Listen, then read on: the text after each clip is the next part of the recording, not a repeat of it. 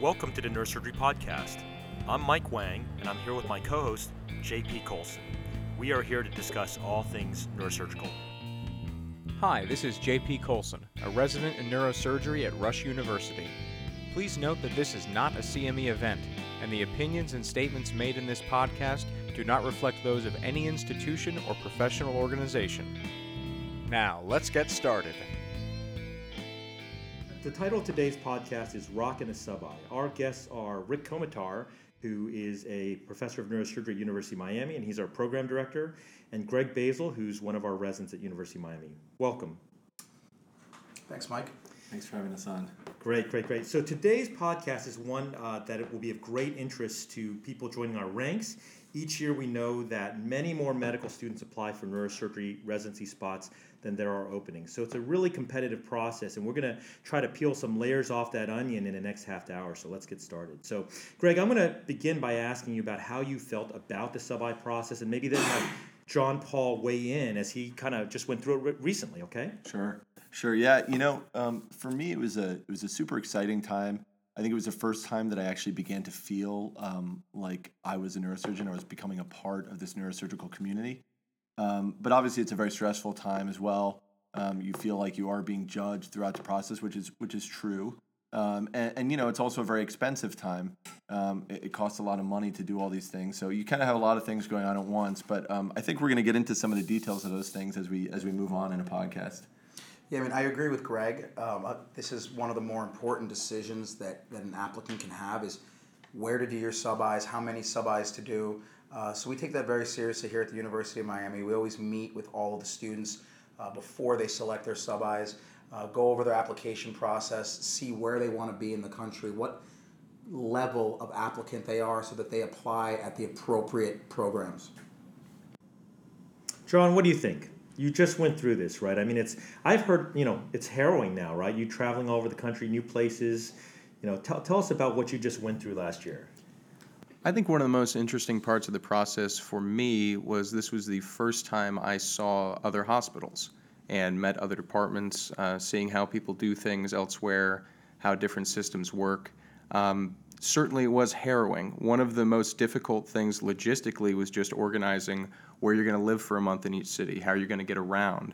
You're obviously not going to have a car there. Rentals can be expensive. Trying to get the lay of the land on such a tight schedule moving between cities and institutions, it can be hectic. So planning in advance is highly recommended. Yeah, and that's hopefully what people get out of listening to us today. So, it's really interesting. We get a number of sub-Is coming through here, and I know, Rick, you handle a lot of these applications, and you're going to give us some insight on how you can match at University of Miami, right? Correct. So I think when you're picking sub-Is, there's a couple of factors that you need to be kind of cognizant of.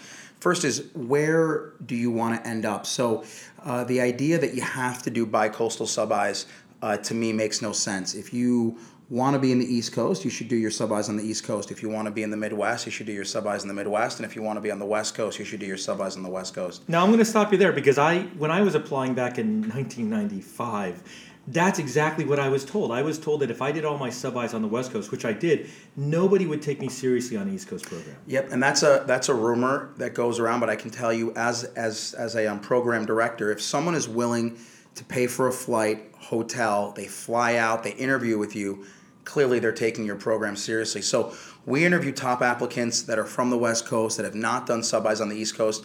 We have ranked them highly. They have matched here, and vice versa. So I always tell applicants, if you're deciding where to do sub-Is, I wouldn't worry about having to cover both coasts. I would go wherever you want to spend the next 7 years.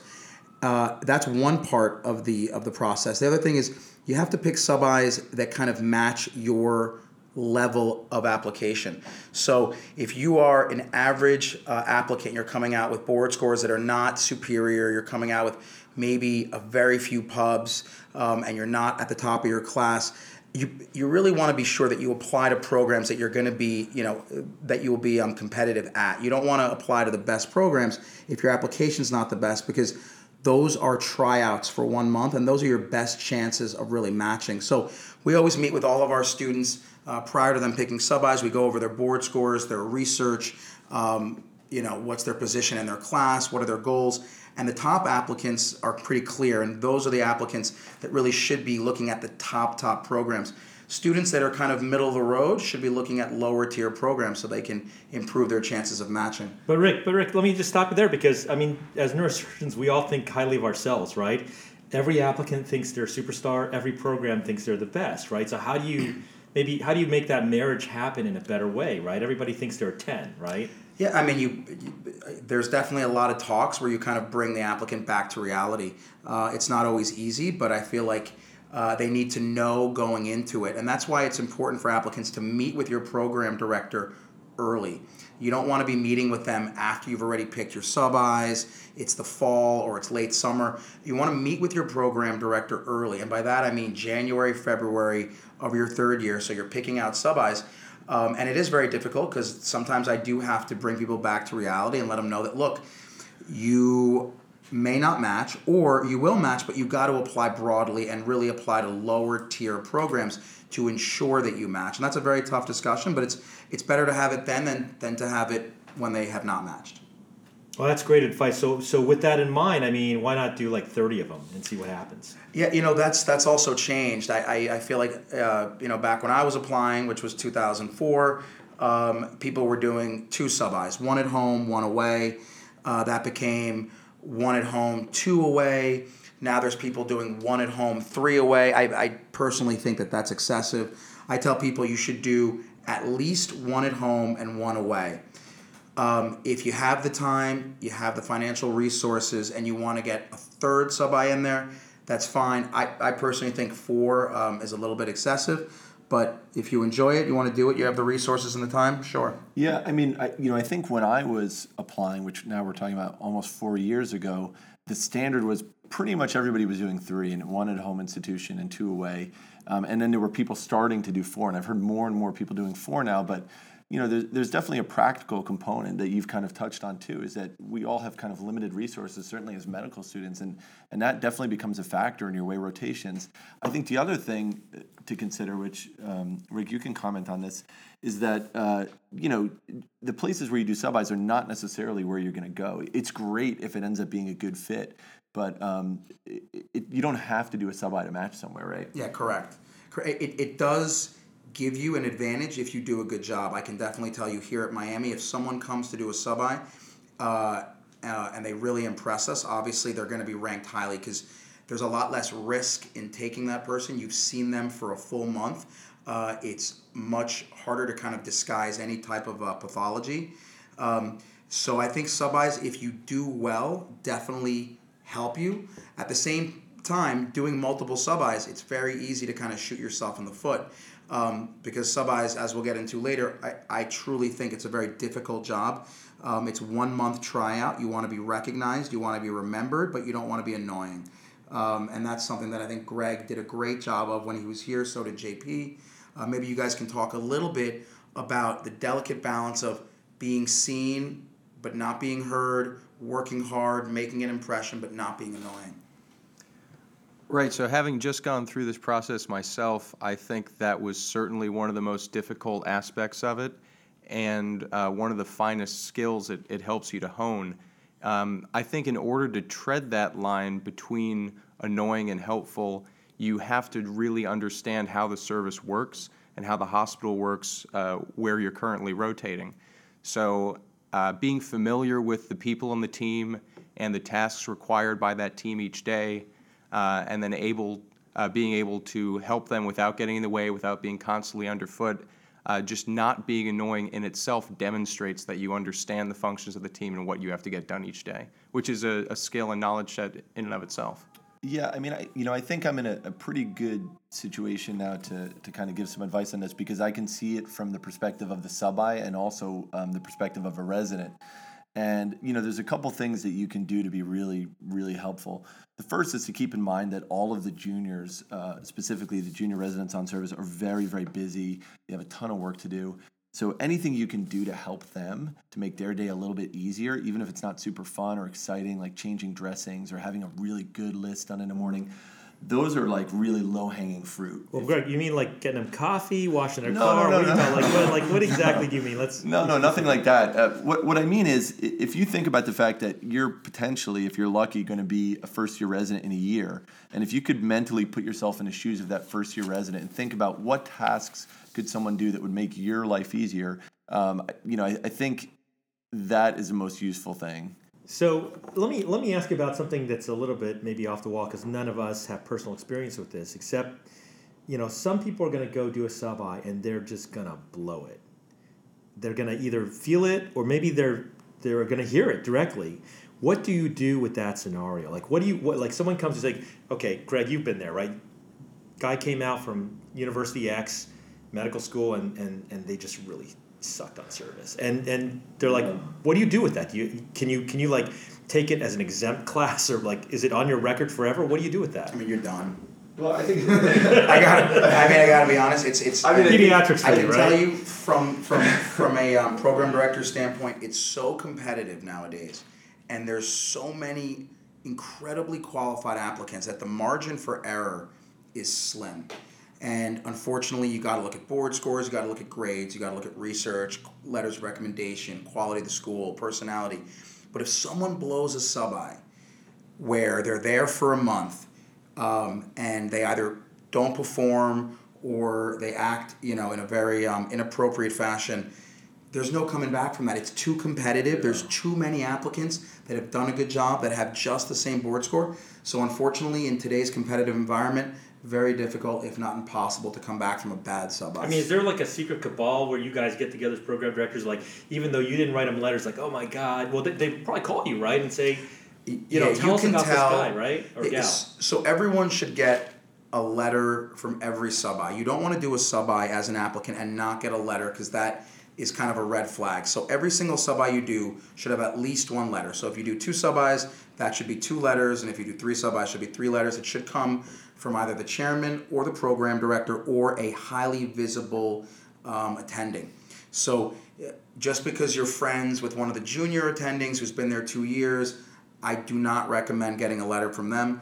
Again, this process is so competitive and there's so many applications that when we get a letter from someone who is notable, who we know what kind of letters they write, who is reputable, we're going to take that letter much more seriously than someone who we haven't heard of, we've never seen their letters before. It's much harder to kind of decipher what that letter means. So your letters should come from high-level people. And then if the letter is lukewarm, that's a signal for the other programs to call. No one's going to badmouth you on a letter of recommendation. No one wants to put it in writing. But there are definitely code words that are said in letters such that programs know, call, there's more than kind of meets the eye here. And I think, Rick, that's a good question, and you'd probably be able to answer that one as well. But how do you go about, getting those letters? I mean, presumably we're going to be asking you or Dr. Levy or Dr. Wang here for a letter of recommendation, but we may not have a ton of exposure to you directly over the course of that sub-I. So how do you go about gathering information on an applicant? Is it what the residents say, what the other attendings say, and how do you recommend working that balance while you're on the sub-I, spending a certain amount of time in the OR so the attendings know who you are, but also being helpful to the junior residents? Yeah, I mean, so first thing is I would not be shy about asking for letters. Every program director, every chairman, every attending knows that sub-Is are going to ask for letters, so no one's going to be upset that you ask them for a letter. I would ask for the letter early so they have time to kind of put it together, and I would not be shy. In terms of making sure the letter is good, you have to realize that the attendings are obviously very busy. They have a lot on their plate, and their letter is mainly going to be based off what the residents say. So if someone does a sub-I here at Miami, yes, I work with them in the OR. I talk to them here and there. I see them in clinic, but the vast majority of my interpretation of someone's sub-I comes from the residents because the residents work with them basically 24/7 for a month. So most chairmen, most attendings, most program directors are going to talk to the residents and say, how was this guy as a sub-I when they write the letter? Yes, they can look at your CV and they'll see your boards and your grades, and that's important for the letter. But what type of quality applicant you are as a neurosurgeon? How do you interact on service? Are you a team player? Are you technically competent? Are you socially competent? all of those are going to come out from the residents. So I would tell applicants that it's easy to kind of get lost and be like, well, I really want to spend a lot of time with the chairman and the program director, and I'm going to ignore the residents. You're definitely shooting yourself in the foot. Residents are the ones that basically write your letter, and you have to make sure that you get in good and you spend time with the residents. So we're all kissing Greg's ass. I love it. So, but let me ask you, so going back to blowing it, so you already blew it, right? So Rick, what's the bigger red flag? No letter or lukewarm letter? No letter. Wow. Okay. So make sure you get letters. And I was going to ask you about, like, after people get the interviews or they come for somebody, like, there's this whole thing with the millennial generation. I'm not a millennial, and you aren't either, Nope. right? Like the writing of thank you notes and all that, like handwritten, typed, email. I got to be honest. We get a lot of thank you notes, and 9 out of 10 piss me off. Yeah. It's just so over the top. But every now and then you get one that is genuine, and you can tell it's genuine by the way it's written, by the way they interview. They truly do love the program. They truly are grateful for the opportunity to actually be there and interview. What makes it genuine, I don't know, but there's definitely, you can tell when it's genuine versus something that literally cut and paste to all the attendings, and they just change the name of the university. That's not a good step forward. But if you truly like a program, if you interview, let's say 10, 15 programs, and there are 2, 3, or 4 programs that you truly love and you had a great experience, it's not bad to write an individual letter to the program director or the chairman or an attending that really took you under their wing. But to do it, over email and just cut and paste, you're not fooling You've gotten anyone. the ones where it's like a cut and paste, but it has another guy's name on it. I get an email, dear Dr. Komatar, I really enjoyed spending time with you. Or it's like a Great different interviews. font with like a different color lettering. You could tell it's cut and paste. And to be honest, I think a lot of people worry. Do people care about that? Do they not? Should I send it? Should I not send it? But I think what I'm hearing from you, and I'll tell you from my perspective in the resident room, in general, when people hand out thank you cards, it can be a little bit pedantic. Sure. And I don't think it's necessarily well Cigars, taken. chocolates, okay, but thank you for Cigars as long as they're Cuban.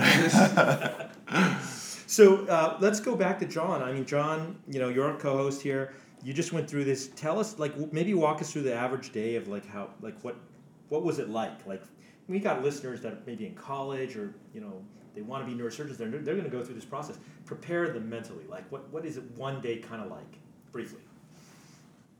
So they start early, and you want to get to the hospital generally well before the first member of the team. Like Greg said, having a good list done in the morning, good numbers, all the information arrayed for the intern when they show up.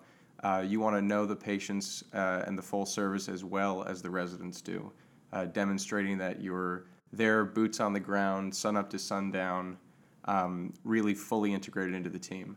At that point, it varies between institution. Generally, people round in the morning. You're there with them through that. And then you try to help on the floor as much as possible. Like Greg said, help the interns, help the junior residents. They're busier than you could possibly imagine. And so any way you can try to lighten that load will be appreciated, and you'll really meaningfully contribute to their day. At that point, if there's not anything going on, any academics or presentations, they'll generally send you to the OR.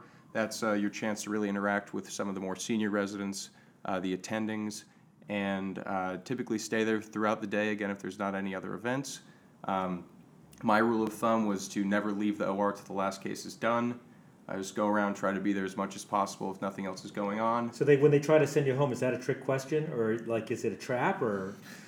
Yeah, I mean, I can just tell you, having been a resident, and it still sticks in my mind, that if you're doing a sub-I and the person on call is like, oh, there's nothing to do, just go home, you're doing a really, really bad job, and you're super annoying. You're probably annoying people. You're And super annoying. I'll tell you what, one thing that John Paul was talking about, it can be really hard to figure out what time to come in the morning, right? Because there are going to be other sub-Is there with you. And in my case, I started and I asked one of the sub-Is, I said, what time are we coming in the morning? He said, oh man, there's this real gunner here. He's coming in at 4:30 in the morning. And so I started coming in at 4, And That's why you asked. and actually that gunner ended up becoming one of my best friends in a program. So shout out Jason Leonakis. We both ended up matching here. But so I guess in that case it was good for us. We came in early. We made the list, but it's a little tough. You don't want to be. I can tell you can definitely go too far. I had a guy walk in. We had a sub-I here, and I was on call that night. And 2:00 in the morning, he walked into the call room, and I said, "Hey man, what are you doing here?" He said, "No, I came early to make a list." And to be honest, the rest of us talked about it. It was kind of a red flag for us that this guy was 2 a.m. It was like overkill, So you were always kind of trying to tread that line between being helpful but not doing too much. It can be tricky. No, it is tricky. I think being a sub-I is one of the hardest things to do. It's important to note there, obviously you're entering into some healthy competition with the other sub-Is, but I think one of the best parts of the experience for me was some of the cooperation with the other people in the field. You can make some really close friends of people who are in your cohort. They're about to go through the interview cycle with you. And you're together with them for a month just like you are the rest of the program. So it's a good chance to meet people, make contacts that you can swap stories with and gossip with in the interview trail that's about to follow. So don't be afraid to be friendly. Yeah, no, even if the guy's that's coming actually in a really half hour good before point. you. Another, Rick has been talking about red flags. A huge red flag is if you see one sub-I who treats another sub-I badly, or who isn't helpful, or who is obviously trying to throw someone under the bus. We don't like to see that because we want to work with you. We want people that we like, that are nice people in general. So I would avoid that kind of behavior. I agree. One, because it's just not a good way to behave, but two, it doesn't go over well with the rest of the team. John Paul, you introduced me to Jocko Willink and his podcast, and I love this analogy with Navy SEALs. And you think about Hell Week, that here's a pyramidal process where people are being eliminated, and in the end, the guys who get through it, they become best friends, but they're competitive, like you and Jason, right? Yeah, it was a healthy competition, but we were friends, but we were kind of trying to outdo each other in terms of who did a better list or who got in earlier, but it never became unfriendly. It was always helpful. I know we're going to address this in a future podcast, which we're going to be recording soon, but this issue of how female applicants integrate in that, because there is a lot of a competitive, athletic type of feel to it, isn't there? Rick, you do the softball tournament, right? You started that with Jeff Bruce, right? And there's something innate about what we do that's kind of like athletics, right?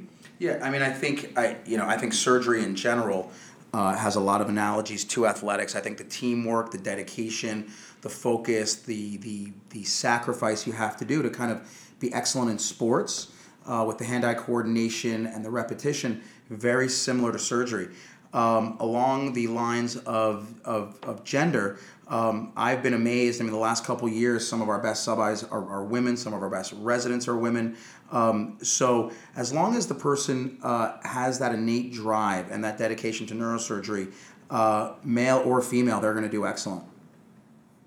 Great. Now, I really enjoyed my sub-Is and the interview process, and I spent a ton of money, but I made a ton of friends, and I still remember it fondly. But it gets expensive. So, John, you went through this right in 2018 and 2017, and how do you? Maybe you're independently wealthy. I don't know, but how do you pay for it? You will be, but.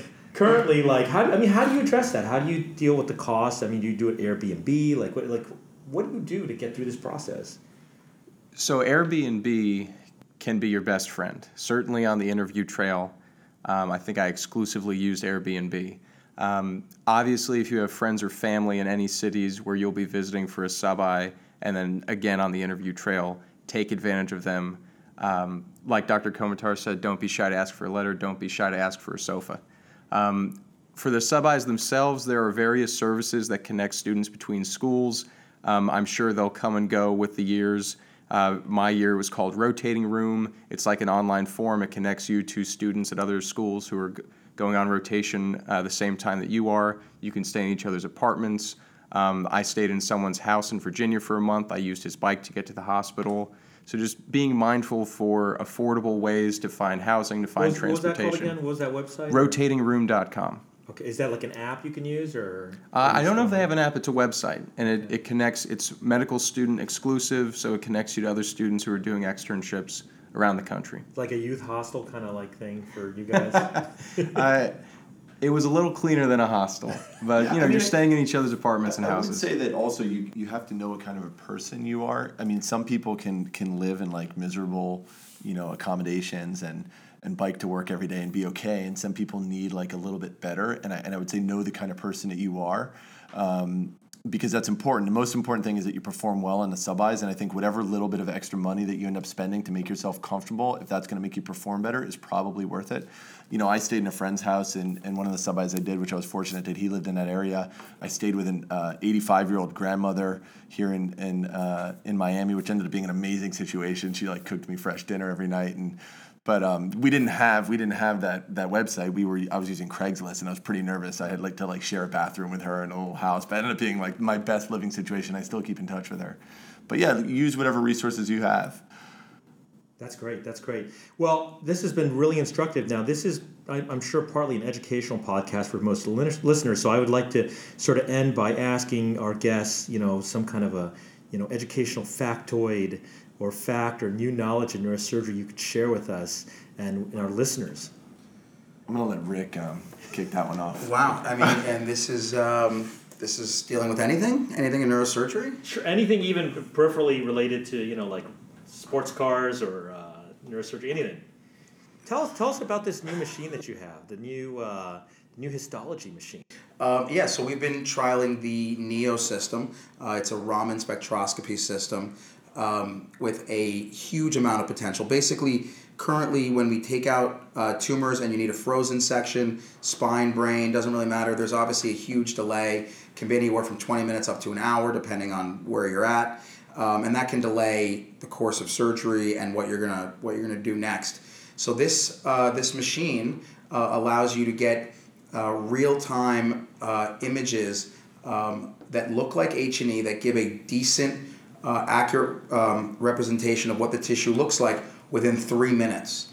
And wow. So wait a minute, hold on. We're waiting in the OR for pathology for usually how long? It's usually 20 minutes to an hour, depending on who's, time of the day, where you're at, who the pathologist is. And this allows you to get not quite a detailed image, but very close enough to make a diagnosis, usually within 2 to 3 minutes. And so I have a feeling this is going to change the way that we do intraoperative histology.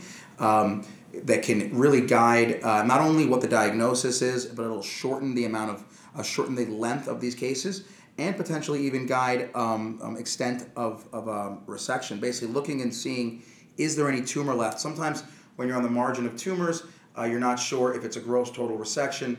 This tissue or this machine allows you to look at tissue on the periphery and see if there's actually neoplastic tissue involved. So I think this is a major game changer. It's still being developed. We are still collecting data, but it's got a bright future. So if you don't match in neurosurgery, definitely don't go into pathology. 100%. Pathology is out the door soon.